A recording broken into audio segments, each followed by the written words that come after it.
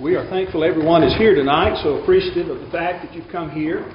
We are also thankful to have with us Brother Don Williams tonight, along with his brother Ron. We know that they are doing our Grief and Loss seminar this week.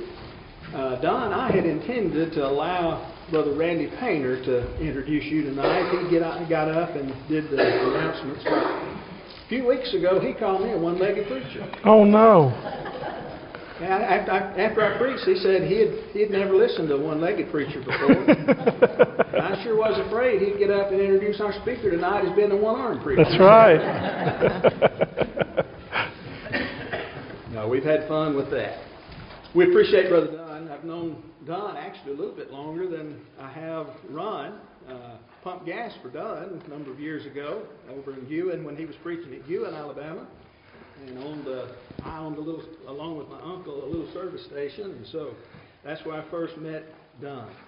Many of you know their father, Ron and Don's father, who worked with the Northport congregation for a number of years. Brother Joe Williams did an outstanding job there, and he has raised two great sons.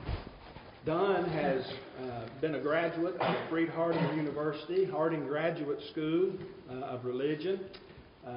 He has preached for a number of years. For the past several years, he has been the executive director of the North Alabama Children's Home up in Florence, doing an outstanding job with that.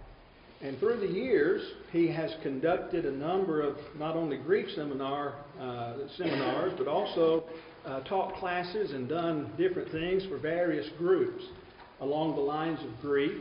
And we appreciate so much the work that he has done. He and Ron both are a great asset to the Lord's church. We appreciate them so much. He's married to Lisa. They've been married nearly 40 years, have 2 sons and 5 grandchildren. And Don said that his 2 lovely daughters-in-laws, he said they're one day going to choose his nursing home. So I mentioned them as well. Brother Don, we're going to turn the floor over to you. Thank you.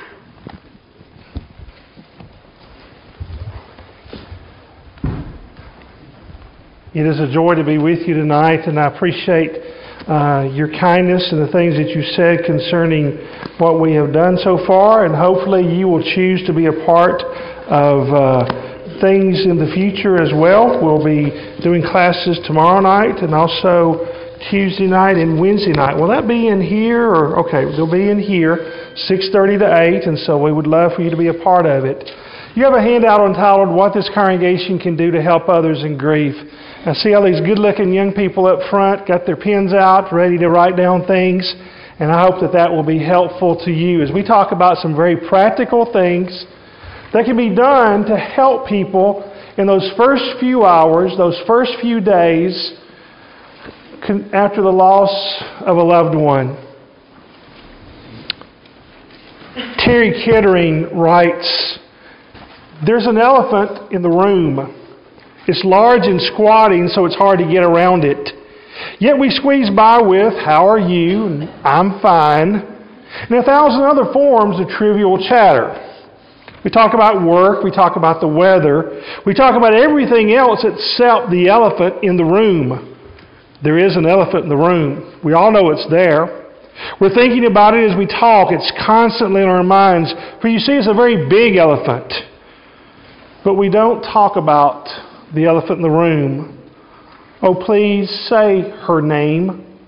Oh, please say Barbara again. Oh, please, let's talk about the elephant in the room. For if we talk about her death, perhaps we can also talk about her life. Can I say Barbara and have you not look away?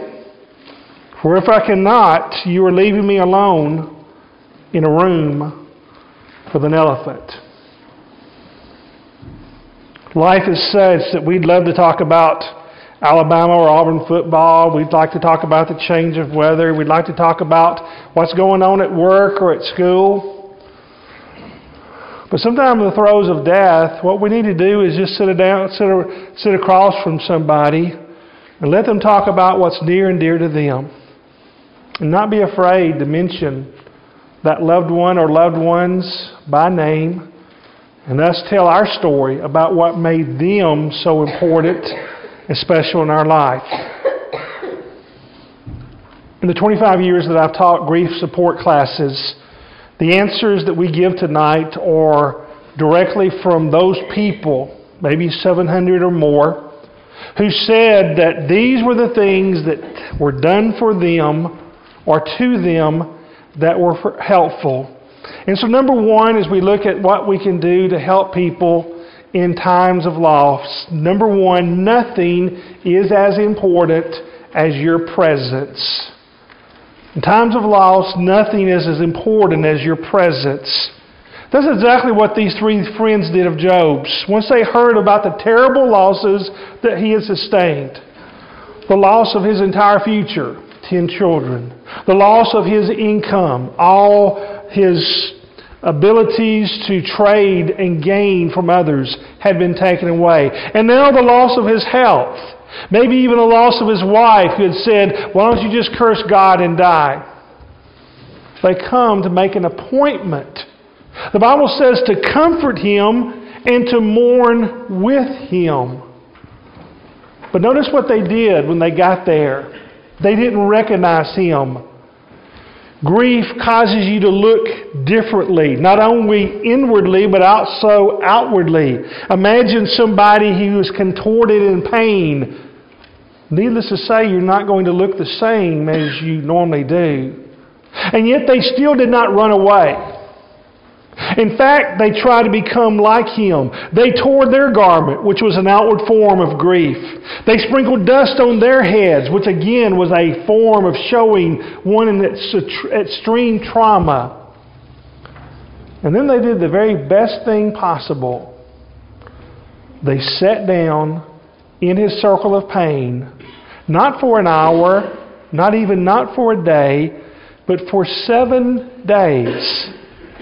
And not one word was uttered. And yet Job knew that he had 3 friends that were there with him in his valley of pain. It's not what we say, as we'll talk about in just a moment, but it's your presence in time of loss. For 30 years I served as a full-time minister before being at the children's home for the last 10 years. As their minister, if someone at 3 o'clock in the morning called me to say that their loved one had just passed away, whether it was at the hospital or at the nursing home, I thought that if you thought enough of me as your minister to let me know of this sadness, the least I could do is get up and put my clothes on and come be with you. And people seem to appreciate that. Nothing takes the place of your presence. Whether it's a sudden unanticipated loss, which is entirely different from an anticipated loss, even though both of them are equally painful. Regardless of the nature of the loss, if at all possible, try to go and be with those people. I love the book Winnie the Pooh, edited by A.A. Milne.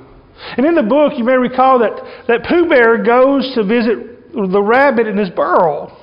The rabbit offers him some honey and he eats too much. You may recall that as he tries to leave the burrow, he gets stuck. Try as he can, the rabbit can't get him out of the hole. And so he calls for his friends to come to him. In fact, he's so stuck that he cannot even sigh, as the book suggests. But what does he do? He calls his friends not for them to help him, but to come and stay with him, to read him a story, and to offer words of comfort to a bear wedged in great tightness. We can't take the loss away. We can hopefully insulate some of the pain, but just our presence means so very much.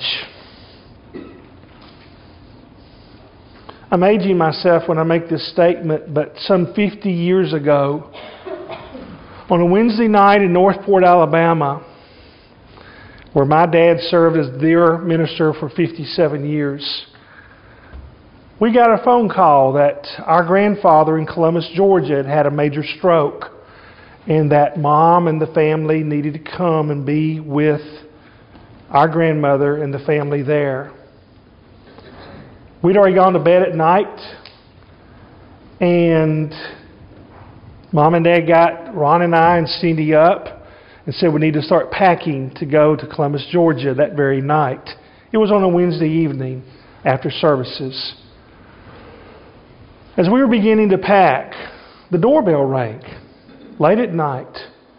Here came Hoover and Shelby Reese, one of the deacons of that congregation. How they had heard about what had happened to us in that phone call, we will never know. They had 3 children. I guess they just left them in bed. We're not sure what happened. But here they were, beginning to get out suitcases, beginning to throw clothes into the washer to get us ready for that journey that ultimately would lead in the death of our grandfather. I remember how important it was to my parents that Hoover and Shelby were there. And I remember as a 10-year-old how important it was for us that this couple that seemed like second parents to us were there as well. About 9 months ago, Miss Shelby lost her battle with dementia and passed away. The visitation was going to be, and burial was going to be in Tuscaloosa. There were many things that needed to be done on that occasion, including taking my wife to Birmingham with an appointment at UAB. But both of us decided that regardless of the distance and the time that we had to work around to be able to get there, we had to be there at all cost. Because 50 years ago, that couple had made an indelible impression on our lives at a time when we needed them the most. And so we were there for that funeral, and we're there to show our love to that family. Nothing takes the place of your presence. Number 2, say little. Say little. In fact, we go back to Job chapter 2. The only time problems began was when these guys opened their mouth in chapter 3. And basically said, okay, Job, now that the grief is over, maybe they didn't put it that way, but why did all this happen? There must have been a reason. What did you do wrong? That's when the problems began. And so it's not the words that you say. I love one of our ladies in our grief class who would say, when I'm at the funeral home and the family's standing beside their loved one, I walk up to them and say, I don't know how you are feeling, but can I give you a hug? That says 2 things. First of all, they truly do not understand because we don't. And secondly, you still care. And that's what grieving people want to know from you. You truly don't understand how I feel, but secondly, you still care. And that's what she would do by that statement. Say little. Number 3, do much. Do much. Actions speak louder than words. We looked at that verse in 1 John 3, verse 18 this morning about not just in word and tongue, but in deeds, that is in action and in truth. Get ready to write, because I want to give you a list of 17 different things that people have said, these were things that were done for me in those first few hours, those first few days, that made a great help to me in times of my loss. Number 1, offer to make phone calls for them. If the loss was sudden and unanticipated, they are in shock. They can barely even function. The idea of being able to know who to call might be so hard for them. And so it may be that they may want you to do so. Number 2, keep small babies and or children during the time of the funeral visitation. Often there's the visitation at the funeral home or maybe even at the church building the night before the funeral. Let them know, I know you want to visit with family and yet you're concerned about little Johnny and little Susie. After they have come and seen their loved one, we're going to take them home with us. We're going to keep them for the next several hours. When you get ready to come tonight, they'll be there at the house for you. That means a great, great deal. Number 3, offer to keep out-of-town guests. Sometimes folks want to visit and come to funerals, but they just don't have the means financially to do so. That offer might mean a great deal. Number 4, go pick up relatives that are flying in or perhaps coming in by bus. Again, that may help. Ladies, number 5, receive and check in the food. People want to bring food. They often bring it in great amounts all at one time. Whose dish was this?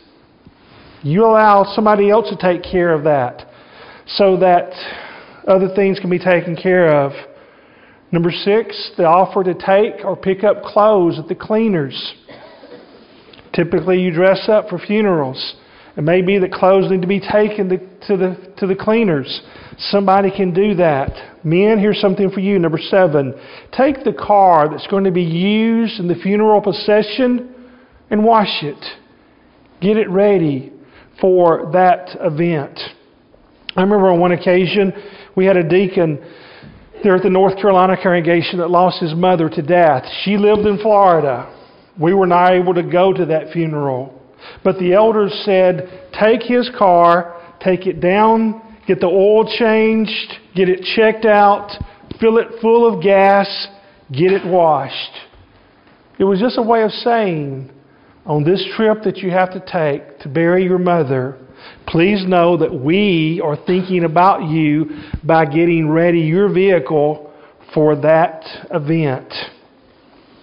Number 8, it may sound somewhat mundane, but there may be the offer to stay with the body after the death. On one occasion, a father died at ECM Hospital. The children had to go make arrangements, but they didn't want to leave Daddy alone. I offered to stay with him there in the room until the funeral people came. They appreciated that because of what they needed to do and yet did not want to leave him. Sadly, number 9 is something that we need to keep in mind. Offer to stay with the home during the time of the funeral.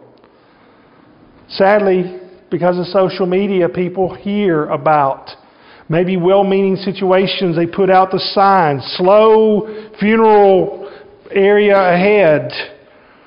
For some people, that's an opportunity to go and steal them blind.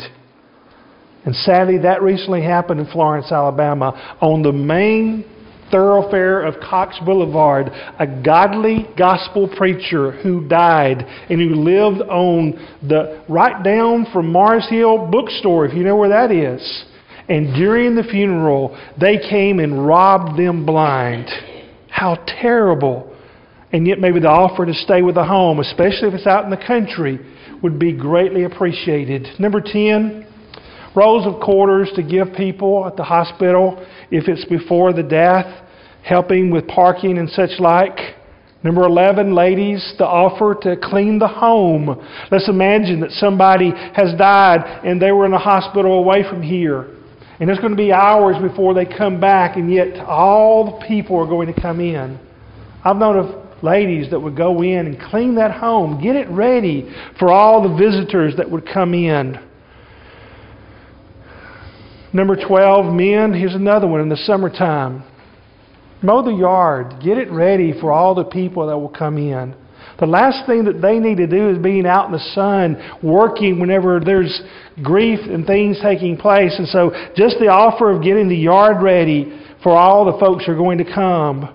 Number 13, offer to help with the thank you notes and perhaps the buying of stamps. If a person has died very suddenly, that's a traumatic event. To be able to write those thank yous, they may need your help. Number 14, help in picking out clothes that will be worn the day of the funeral. I've had some people tell me, Don, I could not have done that without, and they name who it was. She came in, she picked out not only what Mama would wear in the casket, but also what we would wear. That meant so very much. Number 15, helping with the paperwork after the death. So many things that need to be done, and that might be very helpful. Number 16, giving a box of Rubbermaid box containers and tops for leftovers. Eventually, those dishes have to go back to the people. What do you do with all these hordes of food? That Rubbermaid can be helpful in that regard. And then number 17, somebody recently said that when there is a loved one that has died in their congregation, they bring in a box. And in that box are rolls of toilet paper, paper products, forks, spoons, napkins, paper towels, plates, all those things that you're going to have because people are going to be eating in your home. And that just saves you from having to run to Walmart or things of that nature. Number 4, be alert. Be alert to minor things that can become major. Rather than saying, call me now if you need me, look for things that can be done. Can you iron the clothes that will be worn the day of the funeral? A lady up the road from where I live lost her husband suddenly to death. And she said, the day of the funeral, we decided to eat back at the home after the funeral rather than at the church building. When we got back to the home after the funeral, as we walked in, the table was completely set. A lady had gotten all the food out, had warmed it all up, had ice and tea in the glasses, had everything set. All we had to do was sit down and have the prayer and eat. She left. An hour or so later, she came back and she cleaned it up all by herself. She said, I'll never forget what that woman did on that traumatic day to help us get through it in that regard. The late Brother Brad Brumley from Freed-Hardeman University tells the story of a family that in one day's time through a car accident lost the patriarch, the grandfather, his adult son, and his own son. 3 generations in one car accident that was wiped out. The next day, the neighbor that lived next to the patriarch family walked over, asked for the mother, the grandmother of the home to come to the door, expressed his great sympathy to her for all their terrible losses, and then said, can you please give me the shoes that will be worn by your family the day of the funeral? I want to polish them. Little thing? Maybe. You reckon they'll ever forget what he did on that particular occasion? Not at all. A button sewed on. Some have said I could have never done it, and yet somebody helped me. Be alert to minor things that become major. Number 5 is the idea of food. Food is a way of showing care and concern for a family before the funeral. But in some cases, the food may be more valuable after the funeral. The word companion literally means mess mate. It means to come with bread. Some of the older people in the audience know that in years past, particularly several years ago, people, after the death of a loved one, would bring their best dish of food in their best dish. And then a couple of weeks later, come back and visit with that family again and receive that dish from them. It may well be, especially if the loss was sudden and unanticipated and very traumatic, it may well be that that congregation could do well by saying, for the next month, every Tuesday night, somebody from church is going to be bringing you and your family a meal. That does 2 things. First of all, it lets them know that Tuesday nights are taken care of, but even more importantly, that somebody's caring enough from that church to come and bring you something to eat. Some use containers that don't have to be returned, and that easily can be done as well. I knew an elder that would always buy breakfast food and take it to the home, because if they had family, people were going to need to eat, and yet somebody doesn't need to get up and make breakfast, and so he would buy breakfast products, coolers of ice, plastic containers. All those things are important Number 6, mark your calendar. Mark your calendar. When a loved one has died that was significant to you, put it down in your calendar that this person died on this date, and then about 2 weeks later, you go and visit them. You see people come in hordes right after the funeral or around the funeral, but sadly 97% of friends stop visiting 2 weeks after the funeral.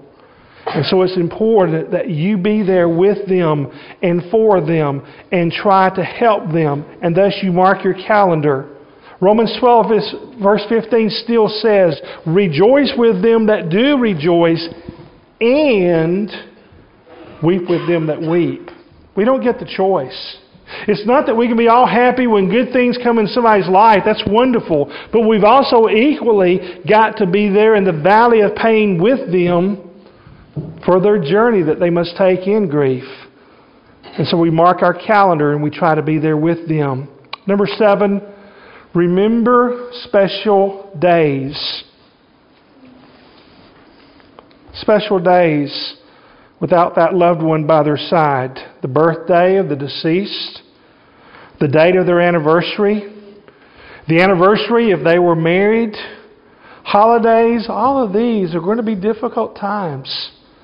We need to remember those special days. A text or a phone call or a card letting them know that this is something that they're not going to deal with without your help, and that you're going to be there with them and for them. Remember the time that they come back to church for the very first time. A congregation has as their motto, where no one stands alone and no one sits alone. That's important, not just for those who have lost loved ones, but for visitors and for single people and for divorced people. It's important that folks feel they have a family that is there with them and for them. I was talking about these events, and afterwards somebody came up to me and said, this man in our congregation loved his wife. They had no children, but he loved his wife dearly. And every Valentine's, he would buy flowers for her. And he recently died. And so on Valentine's Day, we sent her flowers in his memory. That's what we're talking about. Remembering people and helping them in time of need. Number 8, memorial. Memorial. Mark the event of the death with respect. If the funeral's here at the building, allow men to take turns waiting on the family, ushering, helping out in various ways. If you knew the deceased well, sometime after the funeral, take the time to write out thoughts about that person. You see, grieving people are not going to forget their loved ones, but they're afraid that we are. And so when we memorialize, we lift up the memory of that person by talking about who they are and who they were and what they meant to you, then they're still alive. Hebrews 11 verse 4 talked about Abel. That though he was dead, yet still he speaks. There's a lot of people in this congregation that have died that still speak to you on a regular basis because of who they were, what they stood for, and what they meant to you. We need to just make sure that other people who are related to them know that as well. Number 9, listen carefully. Listen carefully. We need to give our friends permission to grieve, to talk into our presence, to say the things that they need to say. We need to be with them whenever things are well and when things are not so well. Again, Romans 12 verse 15. Typically, it's also important that we not be afraid to say their loved one by their names. Even the death of children. If it's too harsh or hard for them, they will let you know. But folks, for the most part, they love to hear the names of loved ones that have departed. I remember on one occasion giving an illustration of someone that had died some 3 years from that point. But the lesson fit, and I gave the illustration about that person. And after the service, someone said, "Thank you so much for mentioning Aunt so-and-so. I hadn't heard her name mentioned in a long time." Nancy Williams puts it this way: "The mention of my child's name may bring tears to my eyes, but it never fails to bring music to my ears. If you are really my friend, please don't keep me from hearing the beautiful music. It soothes my broken heart and fills my soul with love." Doug Manning says that there are 3 words beginning with the letter H that we would do well to remember. First of all, hush. It's not the words necessarily that we say. Secondly, hug them. Who tonight in this audience has not received a hug today? From a family member or from a friend? Is there a widow or a widower? Is there someone single? Is there a young person going through difficult times that just simply needs someone to say, "I love and appreciate you"? The late Brother Marshall Keeble would often go to gospel sermons, gospel preaching, and he would bring some of his young preacher boys that would preach ahead of him. Some of you perhaps heard him in years past. On one occasion, one of these young preacher boys had grown up and had now his own congregation and was preaching on a regular basis. And one day he called up Brother Keeble and he said, "Brother Keeble, I have a problem." He said, "Well, what is it, son?" He said, "Well, the sistren of the congregation, they just keep on hugging on me. What do I do?" He said, "Son, do as I do." He said, "What's that?" "Stand still till they're through." I mentioned this in the widowers class, where a lady wrote during one of our classes, "It's been 3 weeks since my husband died. Where do I get my hug today?" And she was being honest. Thirdly, we need to hang in there with them. Be there with them through the grief journey. And then finally, number 10, make sure that the church feels like a family to them. God had it right when in 1 Corinthians 12 He talks about the church as a physical body. And He says we all have different parts to play, but we all work together for the common good.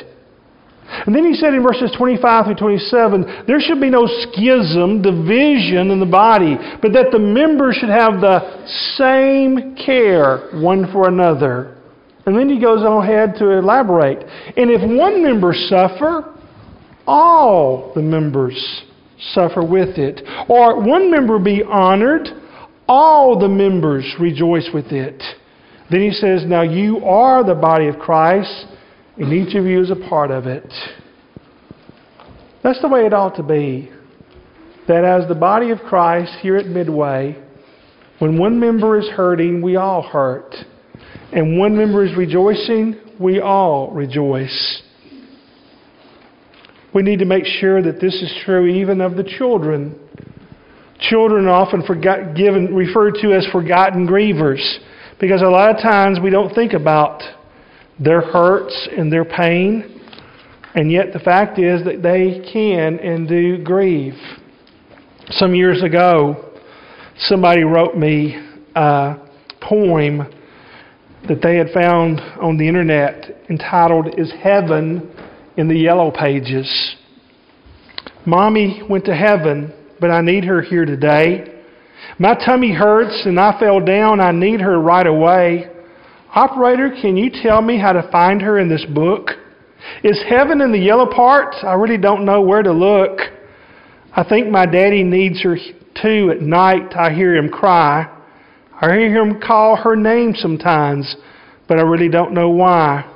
Maybe if I call her, she'll hurry home to me. Is heaven very far away? Is it across the sea? She's been gone a long, long time. She needs to come home now. I need to reach her, but I simply don't know how. Help me find the number, please. Is it listed under heaven? I can't read these big, big words. I'm only 7. I'm sorry, operator. I didn't mean to make you cry. Is your tummy hurting too, or is there something in your eye? If I call my church, maybe they will know. Mommy said that when we need help, that's where we should go. I found the number to my church tacked up on the wall. Thank you, operator. I'll give them a call. Tonight in Jasper, Alabama, if there was a child in need, would they think about the Midway Church of Christ as the place that they could go to find help in time of need? My hope is that something we've said tonight will help you as you try to help others in your grief journey. Our Lord certainly wants to help us in times of loss. Isaiah 53 said about Him 800 years before He was born that He would be a man of sorrow and one acquainted, that is, He lived with grief. And yet, He tells us in 1 Peter 5 verse 7 that we can cast all our care upon Him because He cares for us. And there's that promise in Hebrews chapter 13 that He has said, I will never leave you nor forsake you. So that we can boldly say, the Lord is my helper. I will not fear what men shall do to me. Tonight, if you're not a child of God, but accountable and responsible for the sins in your life, He wants you to heap your burdens upon Him.